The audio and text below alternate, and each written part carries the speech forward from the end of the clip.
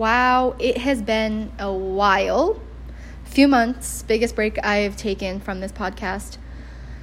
But it was just natural. I always record when I feel like it, and I don't record when I don't feel like it. It's very simple to me. So for the past few months, I have been dealing with a few different themes, which I hope to record a few episodes soon about all of this. But the biggest one probably being health and the relationship I have with my own body. That is the paramount theme. And I feel like I've changed so much that I would probably be embarrassed if I went back and listened to previous health podcasts on this podcast. If I listened to previous episodes, I think I would probably cringe at the things I have said, just because I am not the same person as I was a few months ago or a year ago when I recorded those previous episodes. So the biggest thing I think I want to start with is that I have this knee-jerk reaction to always go black and white with things. That's just the way I am, probably from religious programming is my guess.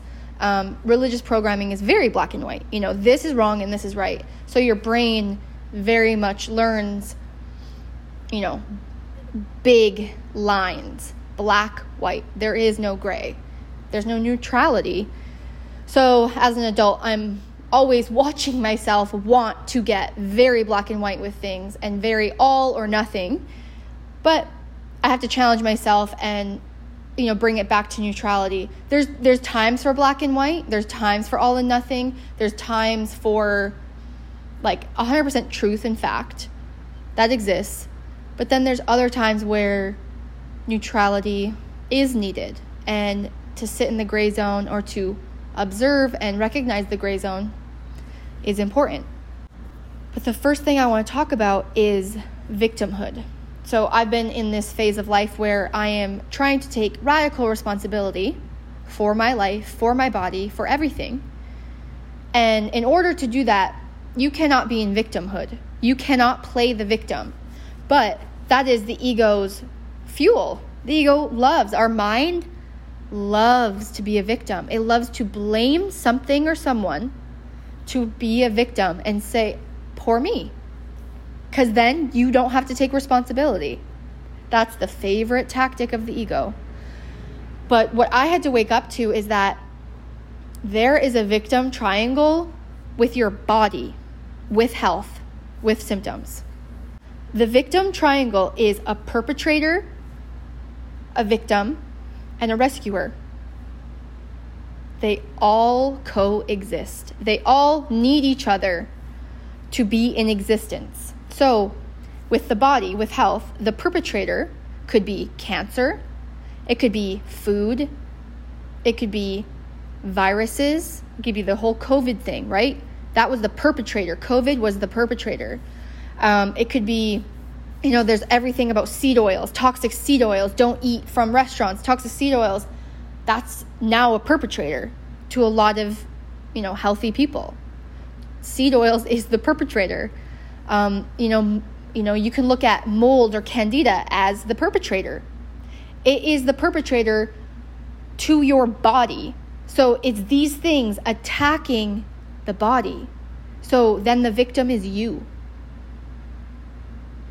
And then if you're a victim to cancer, if you're a victim to seed oils, if you're a victim to candida, if you're a victim to the flu, then you need a savior. You need a rescuer. You need supplements, you need pills, you need a doctor, you need a healer. You're like, poor me, poor me. I am being attacked by this thing, whether it's cancer or the flu. I am being attacked by this thing. Poor me, I'm the victim. I need saving. I need a rescuer. And I would argue that, 99% of us do this. We are involved in victimhood with our own body. So then how could we ever feel safe within our own body? If you feel cancer could attack you at any moment, in your 50s, in your 60s, if you feel COVID could attack you at any moment, the flu, the stomach bug can attack you at any moment, How can you be safe in your own body? This is core safety shit. And it deals with you and your own body because of victimhood. So then the next deep core issue is trust issues. So how this showed up for me is that I started observing how many thoughts a day I had about my body. Every little knee creak, my knees are stiff, or, my stomach hurts, or this or that, wrinkles on my face, whatever. I would notice the thought I have about my body. Oh, my stomach hurts. Oh my gosh, what's wrong? How my reactive knee-jerk reaction was, what is wrong? I would have a thought about my body. It's like a negative symptom or something I perceived as negative. Like, my knees are stiff. Oh, my knees are stiff when I just got up. What's wrong? What's wrong with my knees? My reaction was, what is wrong? From that knee-jerk reaction of my mind saying, what is wrong? There lies the truth. That my subconscious mind, my beliefs about my body, is that it is doing something to me. I am a victim to my body. The belief I want to believe is that my body is for me. It is always healing. It is so intelligent. I want to believe that. I talk like I believe that. But it is in the reactionary voice in my head when I experience a negative body symptom, negative, air quotes, it's the reaction of what is wrong, that I know the truth of my beliefs is that I think my body is against me. That's the core of my beliefs. I don't want to believe that, but that's what my body believes. That is my subconscious belief system. So if my mind immediately says, what's wrong? I don't trust my body. I don't actually trust that my body is for me, and I don't actually trust that my body is doing everything perfectly and intelligently. So again, I'm facing the actual truths of my beliefs. I don't want to believe that way, but that's just what I believe from my past. And the only way to change it is to be aware of it. I never have faced that I think my body is attacking me, or that I don't truly believe it is for me. I logically can say those words, my body is for me and it's intelligent and blah, blah. I already said it in this podcast. I could say the words, but my mind thoughts and reactions say completely different story. So my challenge to you is to observe how many times a day you have a thought about your body. You're so tired. Oh, you're so weak. Oh, but all these things. You're bloated. You have a headache. Watch your thoughts daily. How many thoughts do you have per day about your body? About how it's not serving you, how it is not expressing itself in a way that you like. So once you compile, so for me, I would probably have like 20 to 25 thoughts a day negatively about my body. And I never ever thought I was like this before. So I faced the facts that I had 20 to 25 thoughts a day where I was negative about my body with the symptoms of how it was expressing itself. And every time I had a thought, I replaced it with, I am healing, I am healed, I am healing. It was very enlightening to face the reality of how many negative thoughts I had about my body and the symptoms it has and how I feel. What's so mind-blowing to me is that the same amount of energy is not focused on what is my body doing right every day. I'm not having 25 thoughts a day about what my body is doing right. Just to be sitting here recording this podcast, my body is going through thousands of processes and mechanisms to just do this. Probably millions, I'm not sure. Why can't we recognize everything the body does right in a day? I think it's just because we have a mind, and our mind plays a victim to our own body. Poor me, I'm so tired. Poor me, I'm so bloated. Just see how much you talk about it. Notice how much you talk about your body in its negative symptoms to other people. How many topics of conversation are you talking about it, and to how many people daily? Where thoughts go, energy flows. So if you're thinking about it constantly, if you're talking about it with people, look at that energetic output about how horrible your body is. Look at those energetics you are putting out into the universe. This is what I had to wake up to. This is what I woke up to. I am awoke. Another truth I've faced is how we cannot accept a negative body symptom. So there's the whole conversation of, when anger arises, when grief arises, when sadness arises, don't deny it, don't repress it, accept it. The body, communicates and expresses itself for a reason. So there is the whole conversation of don't silence and repress big negative emotions. I don't like the word negative, but it's, it relays what I need to relay. So low emotions. So we know we should honor low emotions. It comes up for a reason. And the more we resist it and repress it, the more it boils up. Well, the same could be true with negative body symptoms. It is not okay with us. Our body is expressing itself in the form of a stomach ache. It's healing. The stomach ache means it's healing, but it hurts and it's not okay with us. We are not okay with the body expressing itself in the way of a stomach ache. So we silence it. We take this or that, supplement, an herb, a homeopathic, a big pharma pill, no matter what it is, we silence it because we are not okay with our body expressing itself in the way it is. We silence it, we repress it, we deny it, we say, nope, not okay.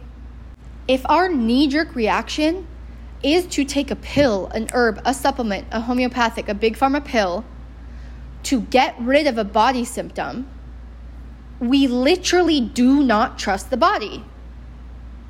If you say, I trust my body and it's for me, but you silence a symptom, again,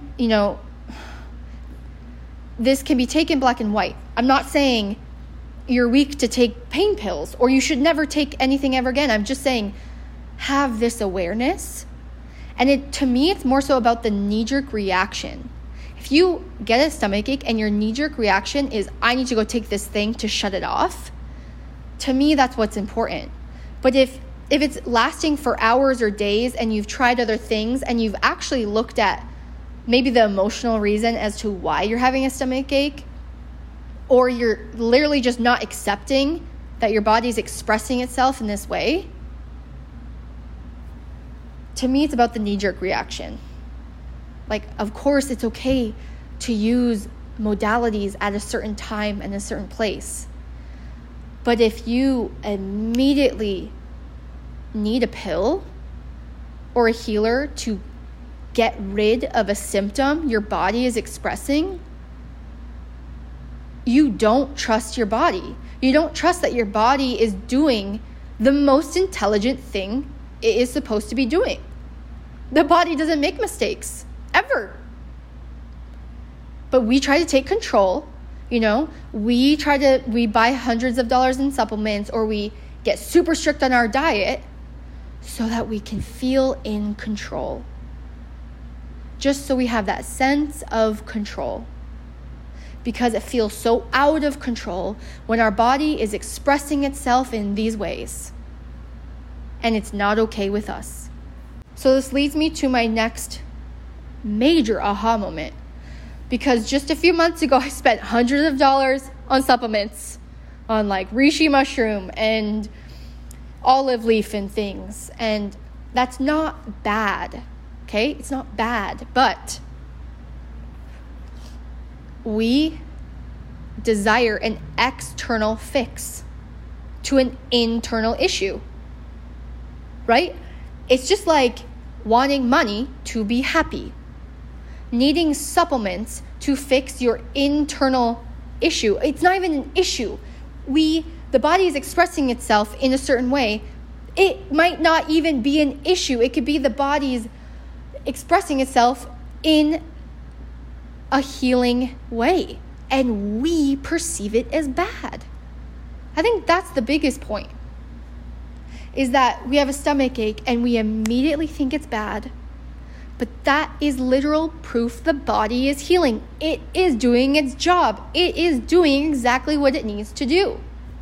Okay, but this is the truth for a lot of people. This was me. We would rather spend hundreds of dollars on supplements, pills, healers, chiropractors, doctors. We would even change our diet to be vegan or to be carnivore than to actually change ourselves. We will do all of those things instead of actually change our life, which is usually the cause of a lot of body issues, right? Lack of integrity, lack of boundary setting, letting people walk all over you. The body tells the truth when we cannot. The body never lies.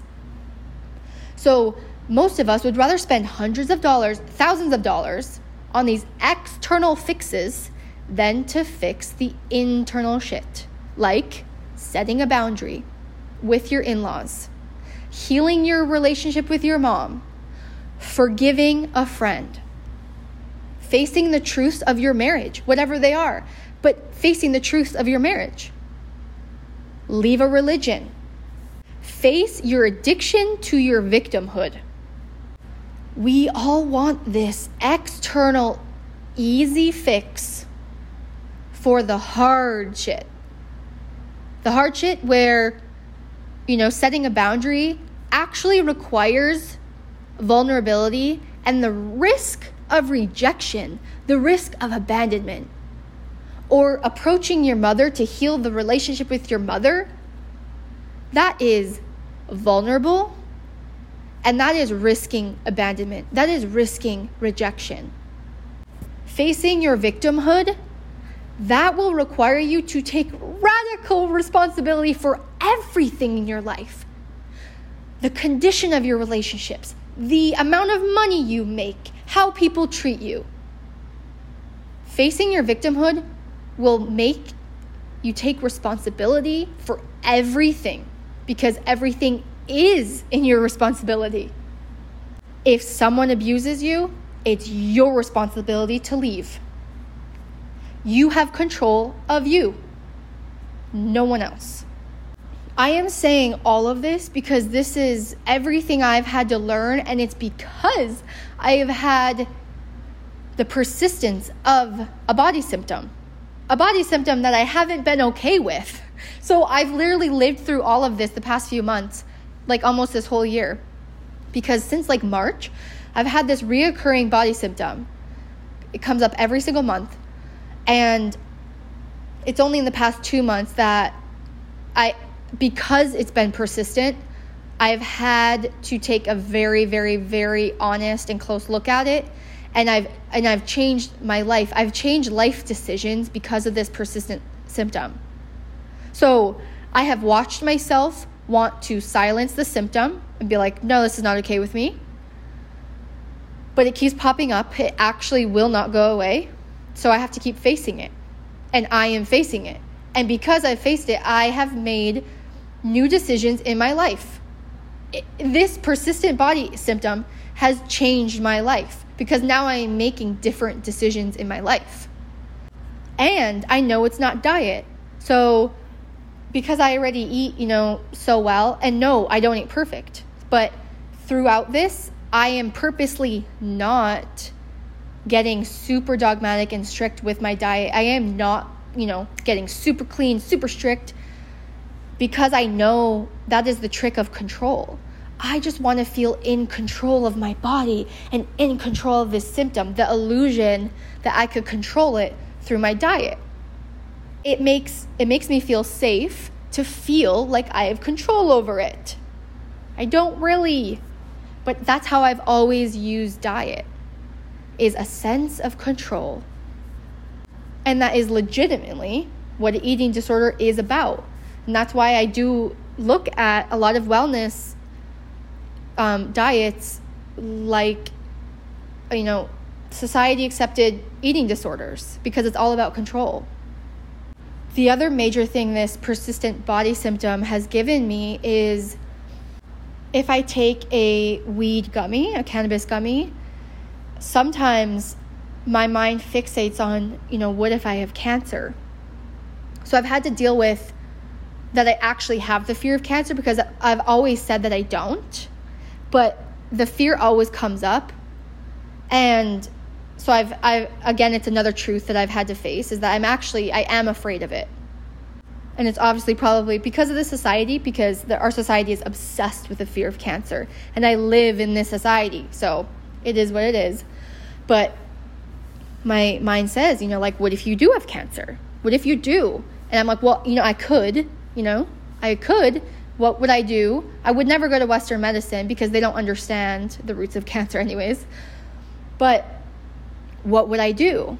Number one thing I know and thought of was Joe Dispenza meditations. That is the first thing I would do if I was told I have cancer, or if I knew for a fact I had that. I know what I would do. Okay, well, why aren't you doing the Joe Dispenza meditations now, today? Well, because, if I'm sick, I deserve it more. If I'm sick, I'll actually do everything. So you only deserve to do all the things, and you deserve all the best when you're sick? Really? Okay. Well, you can believe that, but you can change your habits and you can change your action. So then I started doing Joe Dispenza meditations. I've just been doing them for a little bit now, and I've been learning so much. That's an episode for another day, but the point here is, using the things you fear, like death or cancer, to get really crystal clear on how would you be living your life if you knew death was coming, or if you had cancer. These things bring great clarity to our lives. And also begs the question, why are you waiting? Why are you waiting for tragedy? Why are you waiting? Why are you going to be like every other average human and wait to change and do the habits and behaviors you should be doing? That's just kind of like insanity of knowing how you should be living your life, but waiting until your mortality is in question. It's kind of insane, but most of us do that. So I'm committed to not being insane. I'm committed to being above average. So I started the action of doing these meditations, before I have a catastrophic event in my life. Lastly, I want to bring up a point that I thought of recently about how, just imagine you were living with stage 4 cancer and you did not know. Okay? You're just living with stage 4 cancer. You don't even know. And then you found out that you have stage 4 cancer. What changed between not knowing and knowing? What actually changed in reality? Nothing. Your body didn't change. The cancer didn't change. Nothing in reality changed. The only thing that changed was your mind. Not knowing and then knowing. So then it begs the question, what is real? What is real? What if I have cancer right now and I'm living this way? And I'm fine. I'm living. I'm fine. I'm living my life. This is reality. But then the mind knows, and then the mind creates stories, and then the mind creates fear, and then the mind goes crazy. Everything goes back to the mind. I was facing the power of my mind this summer when I had a tiny bit of insomnia. Like, I don't even like to call it insomnia because it was literally like 2 nights in a row, which is nothing but what was daunting was the fear of insomnia, like that it would just keep continuing every single night. And if you have actually dealt with this, it's paralyzing, but it's all in the mind. My mind created the insomnia. That's the whole thing with insomnia, is it's created in the mind, that it could be fine. So this is my experience, is you're fine, you're like falling asleep, and then the mind remembers. The mind remembers, oh no, what if I can't fall asleep tonight? And then there's this cascade of like fight or flight, butterflies, fear surging in the body, and it takes over your whole body, and you see the power of the mind. Your body was totally fine. Like, your body was even sleepy, but it was the mind that sabotaged it all. So after one night of full not sleep, I remember I was just like paralyzed by the thought of not sleeping that night, because it's a consistent fear. It's a fear you have to face every single day because night comes. So in the morning, you're thinking, what's going to happen tonight? What's going to happen tonight? It's a persistent fear because you face nightfall every single day. And I would like walk around the grocery store and I would look at people and be like, I bet they sleep well. Like, it was a predominant thought in my mind all day long, because I was so afraid of when night was going to come and I'd have to deal with this. I would have to deal with the power of my mind. Thank God I am so aware that I was facing it all with such presence that I was literally in the moment being like, I am afraid of my own mind. I am afraid that I might have insomnia for weeks or months on end and then become insane because of it, and then end up in a psych ward, and it's all my fault because it's my mind. And it's the power of my mind. And the lesson for me in that was my mind's power.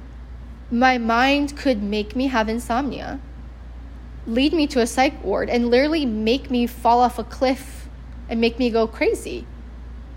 My mind has that power. So how do I want to use my mind's power?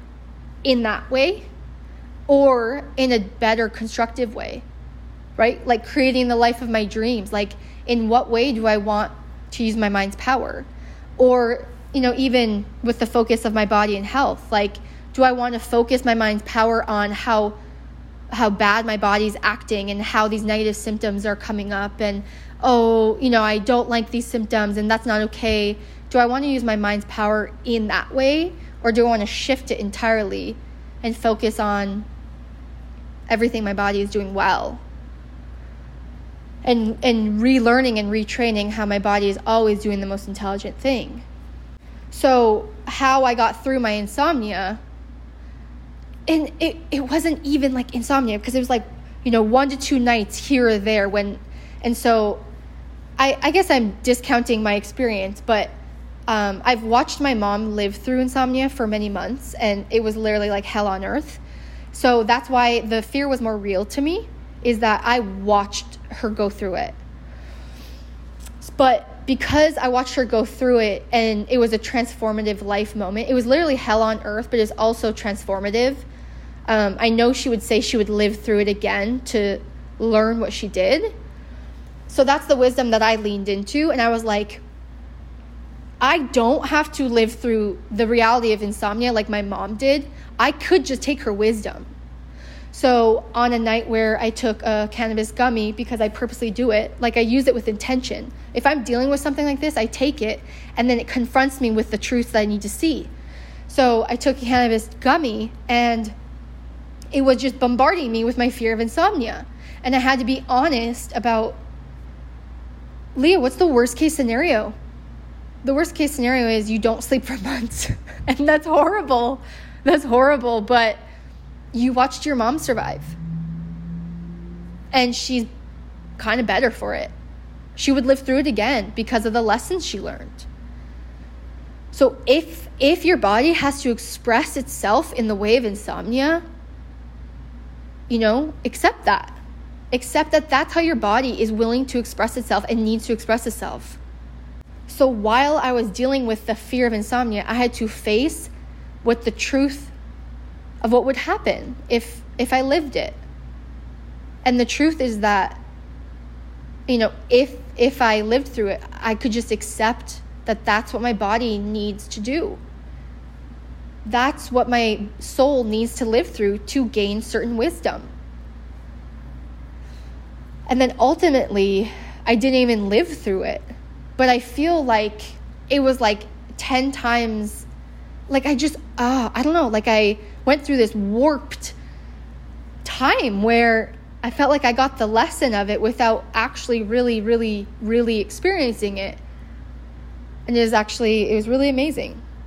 But it's a really, really real fear. It's really intense. It's really crazy. And my biggest lesson, there was a few, but the biggest one I had to live through is that I was just doing the best I could. So if I had to take a cannabis gummy to fall asleep every night, which I only did it one time, but before I did it that one time, I had to be like, okay, Leah, if you have to take this every night for 7 days, that's okay. Like, you can let yourself do what you have to do to survive. And so it's so funny that I was just so present with oh my gosh, I don't want to be dependent on a substance, right? But I had to give myself permission. If I needed that for a straight week or 2 straight weeks, I would give that to myself. And then I ended up only needing it one night. But I think it's because I just, needed to accept that my body was expressing itself in that way and give myself permission to do what I really thought was best in that moment. And a lot of things just come down to that.